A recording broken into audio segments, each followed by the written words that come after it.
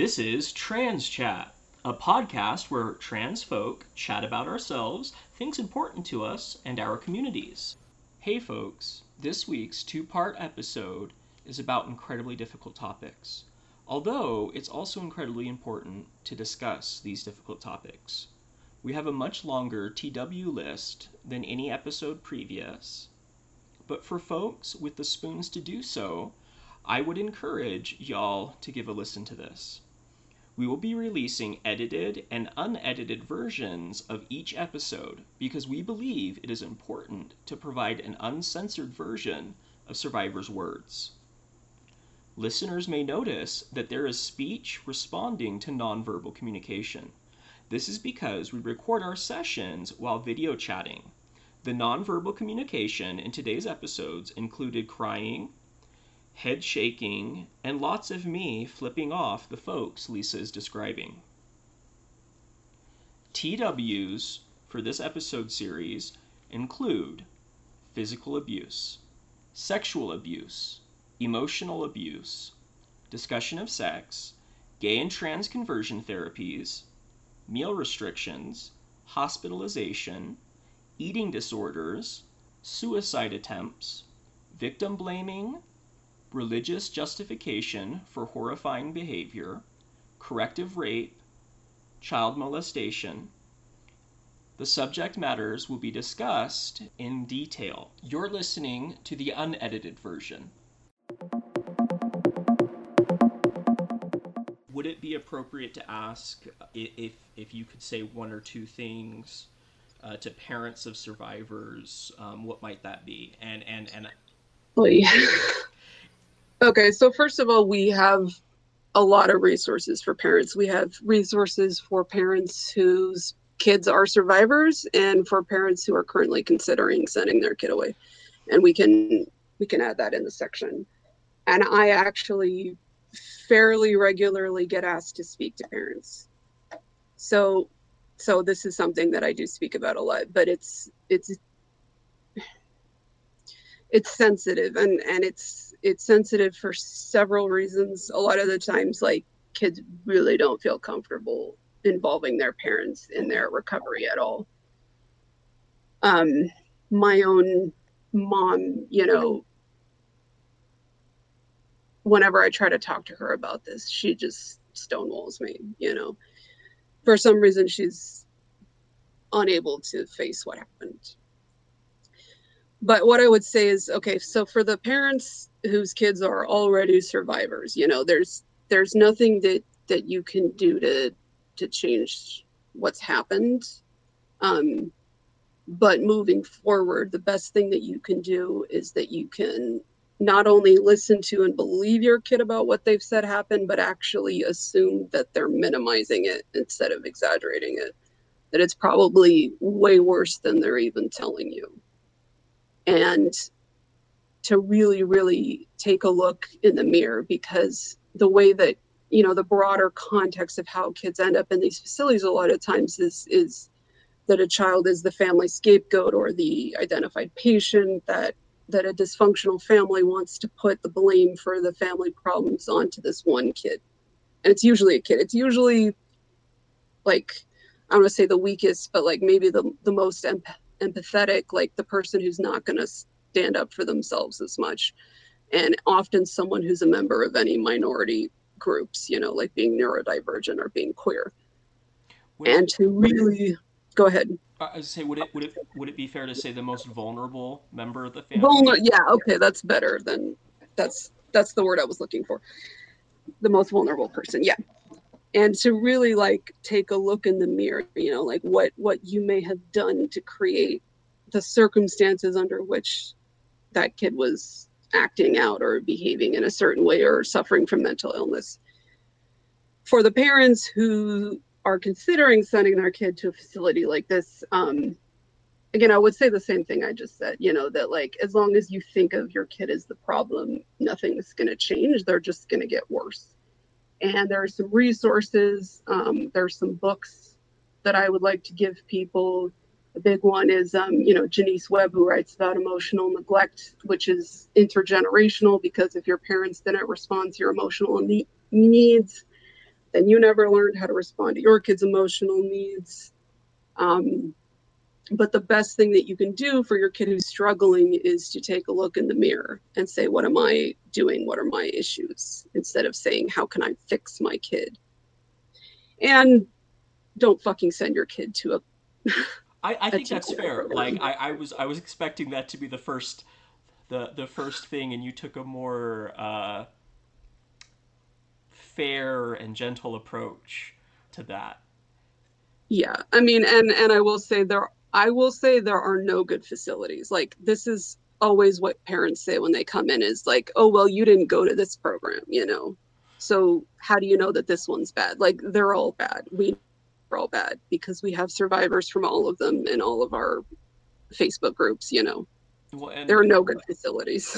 they're coming from the same poisonous tree, right? Yeah, and they all have the same owners, and yeah, they use the same philosophies and the same methods of like mind control and all this stuff. And yeah, like all the food deprivation and all that stuff. Like, they don't treat mental illness. Like, your kid 100% will come out worse than they went in, and they will probably never fully trust you again, and will probably resent you for the rest of their lives. So don't do it. I mean, I don't. I feel like maybe I've added too much of my own personal experiences to something that are not my experiences, and I don't want to pull attention from that. But I confided in my mom the first Parents' Day when I was at the hospital about how poor and unsystematic some of the stuff that the hospital was doing. And I was like, if somebody wanted to, they have access to screws from the wall that aren't screwed in. They've got access to all of these different things. And my mom processed that as I was thinking of ways to kill myself.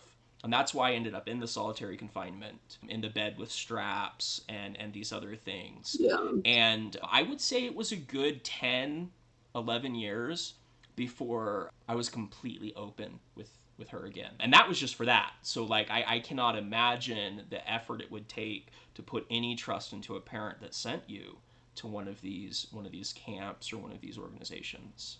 Actually, I think that's no, I think that's useful. Okay, well, if that's the case, and like as a parent, I get her position. When my daughter is biting herself or hurting herself, there's a concern that she's going to take that a step further. I think maybe there was a better way of handling the sharing of the information in my situation. Not saying as a parent for sending someone to a troubled teen camp or something like that. I would like to think I would Well, require them to do especially that over since my dead body sort of thing. Sorry, go ahead. no, that's good to hear. That yeah, some parents did it because they were concerned that their child would harm themselves, but a lot of parents did it because they just don't like their kid or who they are. Like, there were kids who were there because their parents didn't like their fashion sense, that they were like, or the kind of music that they were listening to, that they were into heavy metal or whatever, like fill in the blank, like Hot Topic, really stuff that actually, Oh no, in yeah, retrospect, wasn't that rebellious. at all. I grew up thinking musicians that now I think of as soft rock uh, Exactly. were the epitome of devil worshipping, horrifying things. Yeah, so I mean, when you're like, I Sorry, I'm understand rambling. where my mom is coming from. No, it's fine.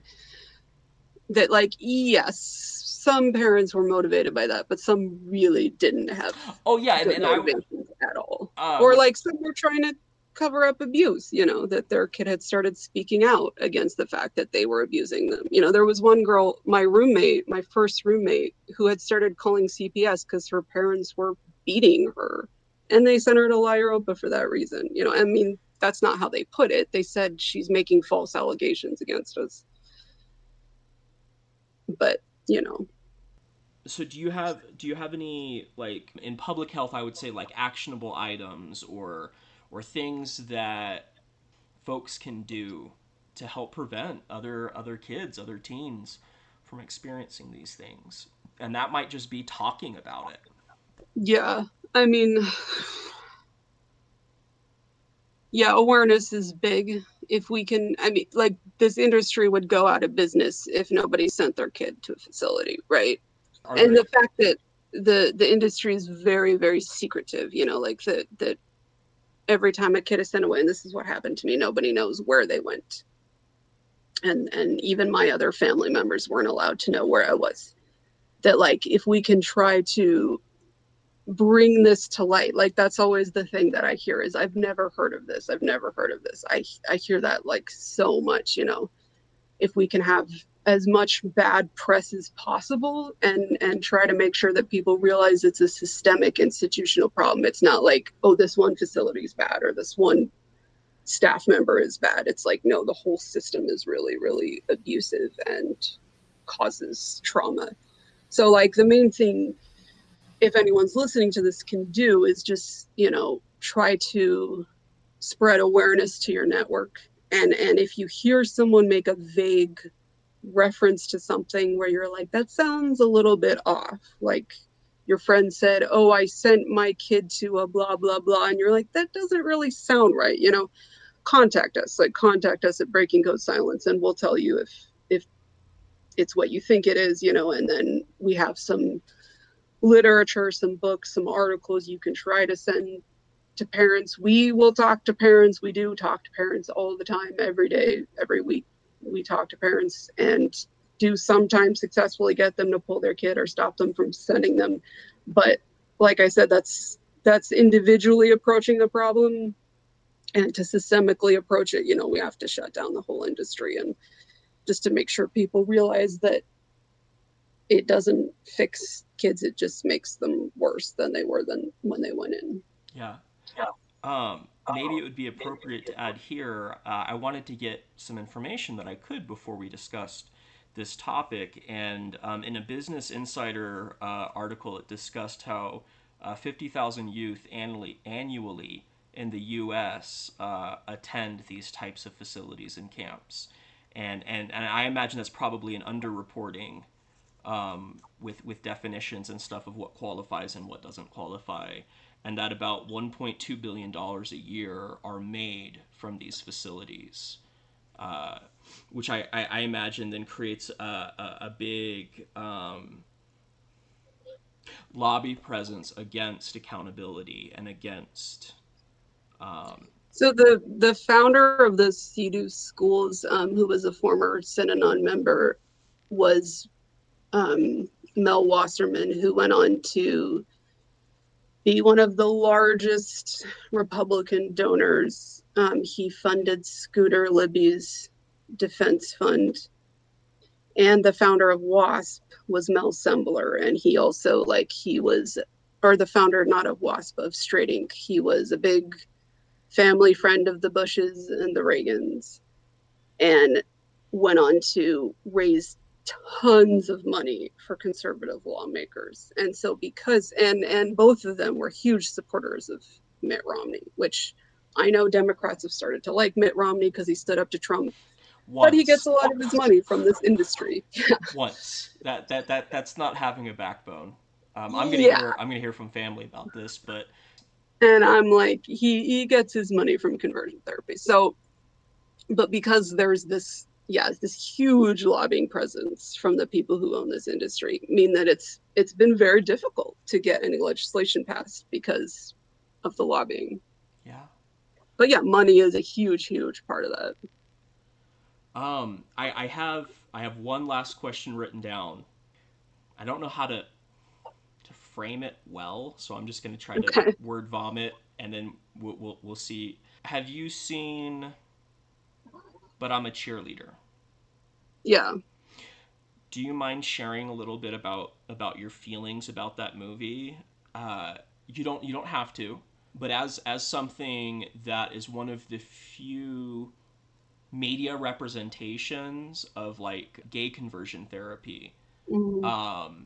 I was curious if maybe you could speak towards the accuracy or what things may have been thought of as hyperbole, but may have been toned down, or you know, because that was a traumatizing thing for me to watch before it was ever able to be humorous. Definitely minimize. I love that movie. Okay. Okay. So Like, I love that movie. Yeah, I would say it was. I can't say, oh, it was accurate, it wasn't accurate, because there's no uniform, right? There are thousands of these places, and there may have been one that was exactly like that, you know, compared with the one I went to and what I've heard other people describe.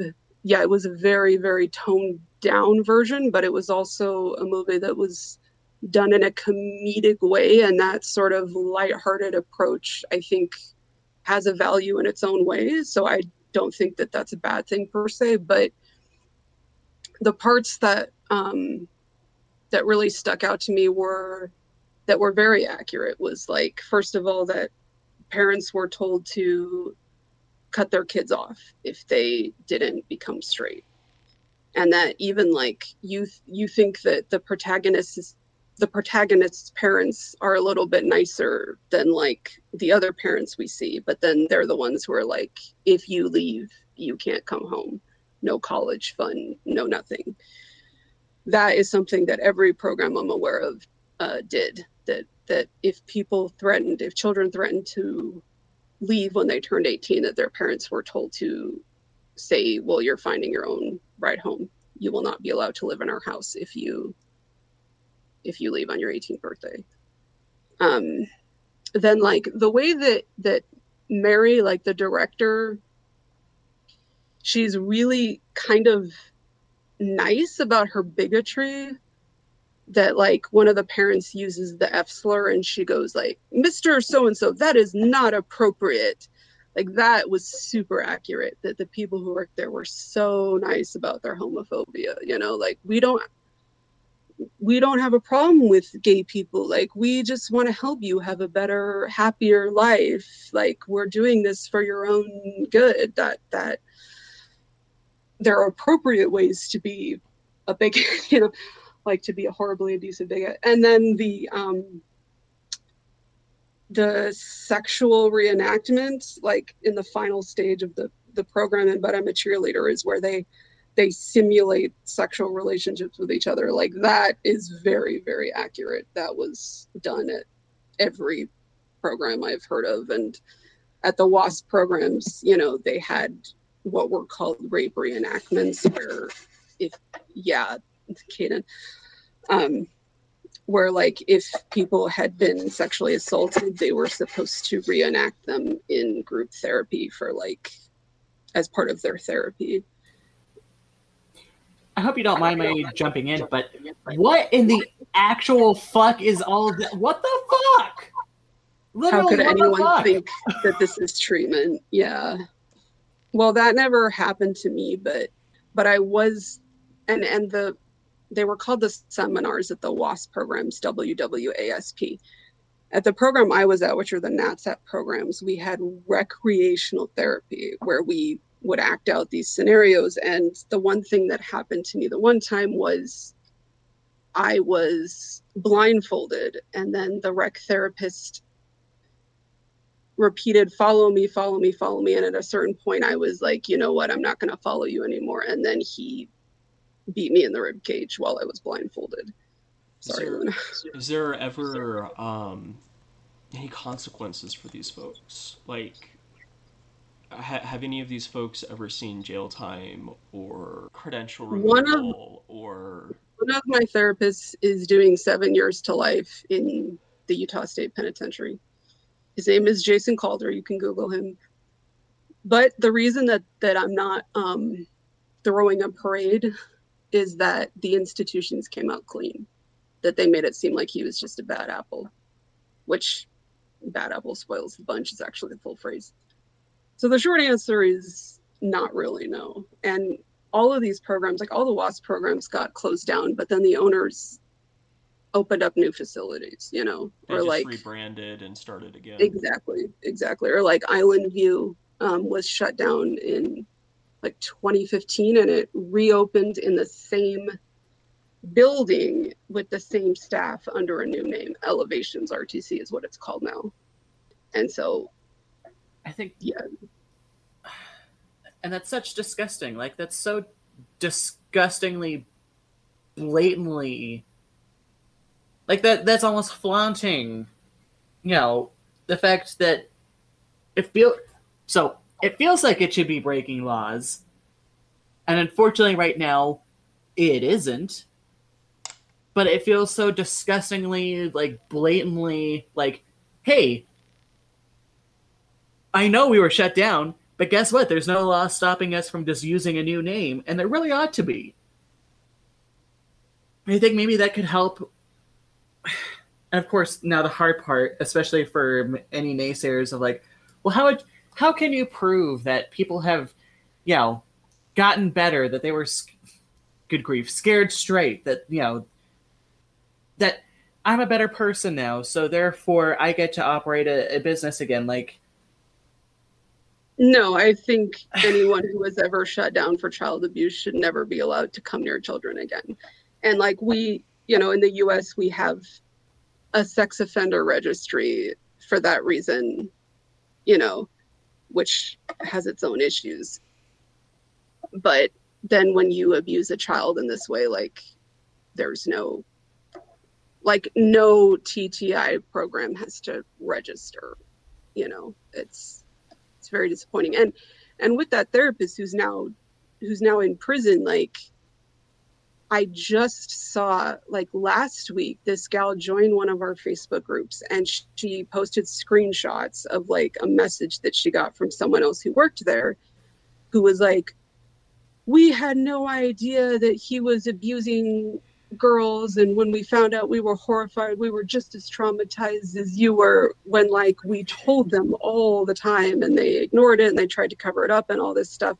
And I don't know if like she really believes that, or that's her covering her ass legally, or what it is, but like there's definitely this disconnect that they're trying to convince themselves that they aren't really child abusers, And that kind of even goes back to the justification of, you avoid your own guilt, so you will do anything. You will do anything to justify to yourself that what you're doing was right, what someone else was doing, physically or otherwise, distancing yourself. And so, quick reminder to any listeners that all of our discussion is centered around U.S.-based stuff, since you mentioned about the sex offender registry, that this is all U.S. based. Obviously, if you're not located in the U.S. or not familiar with stuff in the U.S., this may not be as applicable to your country or your region. But our discussion currently is centered around U.S. based stuff. On that note, is this an industry that's largely a U.S. phenomena? Is this something that's seen in Western nations? Is this something seen in other areas? Or is this kind of our own homegrown shit? I feel like maybe we should save that for another episode. Okay, yeah. I mean, the short answer is no. Some version of this exists all over the world, and I can talk about that, especially the conversion stuff. But the WASP programs were almost all overseas, and they were in like Caribbean countries and Latin America, and one of them was even in Western Samoa. But the owners were all based out of Utah. And part of the reason that they opened facilities overseas was tax evasion, to avoid certain laws, to make it very difficult for children to run away, that they didn't have access to their passports. So yes and no, basically. Yes, it is definitely a U.S. phenomenon, but there's some iteration of this in a lot of different countries around the world, and it is something that we should talk about. Okay, yeah. And you've expended a lot of emotional labor to help educate us and to hopefully, in ways prevent this from happening to others. And Cade has thanked you for sharing, and I wish to thank you as well. It's I don't have words to express how difficult I believe talking about this would be, and just how amazing I think you are. Lisa. Like, really. Thank you. Sorry. It's okay. Is there anything else that you want to mention or talk about? Just that, I mean, I guess once again, I would like to say if any staff are listening to this, you know, I don't hate you. Like, I'm not out for blood, but you really should never come near children again. And I never have to take any of your crap ever again. And I don't want to wax spiritual or religious here, but, you know, as a Jewish person, like, you know, I believe that, and I could be wrong, but I believe that when you die, God will read your sins to you from the book of life, and you will have to answer for what you have done. And I don't know what you will say when God asks you why you did this to your fellow human beings. And that's punishment enough for me. That's heavy. I think that was soft, because I don't care whose metaphysical framework it is. Child abuse. It's unforgivable. Yeah, doing things to other human beings that are egregious. You know, karma must exist. No, that's what I'm saying, is that, like, that's what I'm saying. That's why I'm not out for blood, is because I trust that the universe will take care of that for me. Yeah. That's what I'm saying. Yeah. I hope so. I mean, I have to. Like, I can't take that on myself. I don't have the capacity to do it, and it's not my responsibility to do that either. Yeah. You know. And also, fuck you.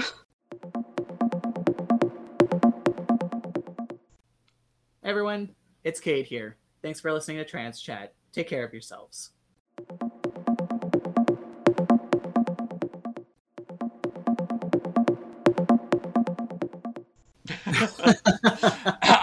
I think maybe it would be fair if we edit the profanity in this episode to leave that one up. Okay.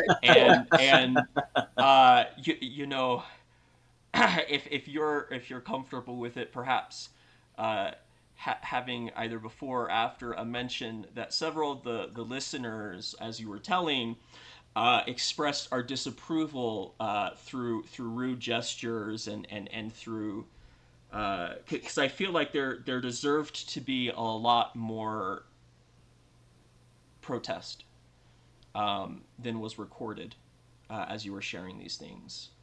But that would have cut over your voice, or you know, taken away from what you were trying to do. But this is, there's no other way to respond than profanity and hateful gestures or angry gestures.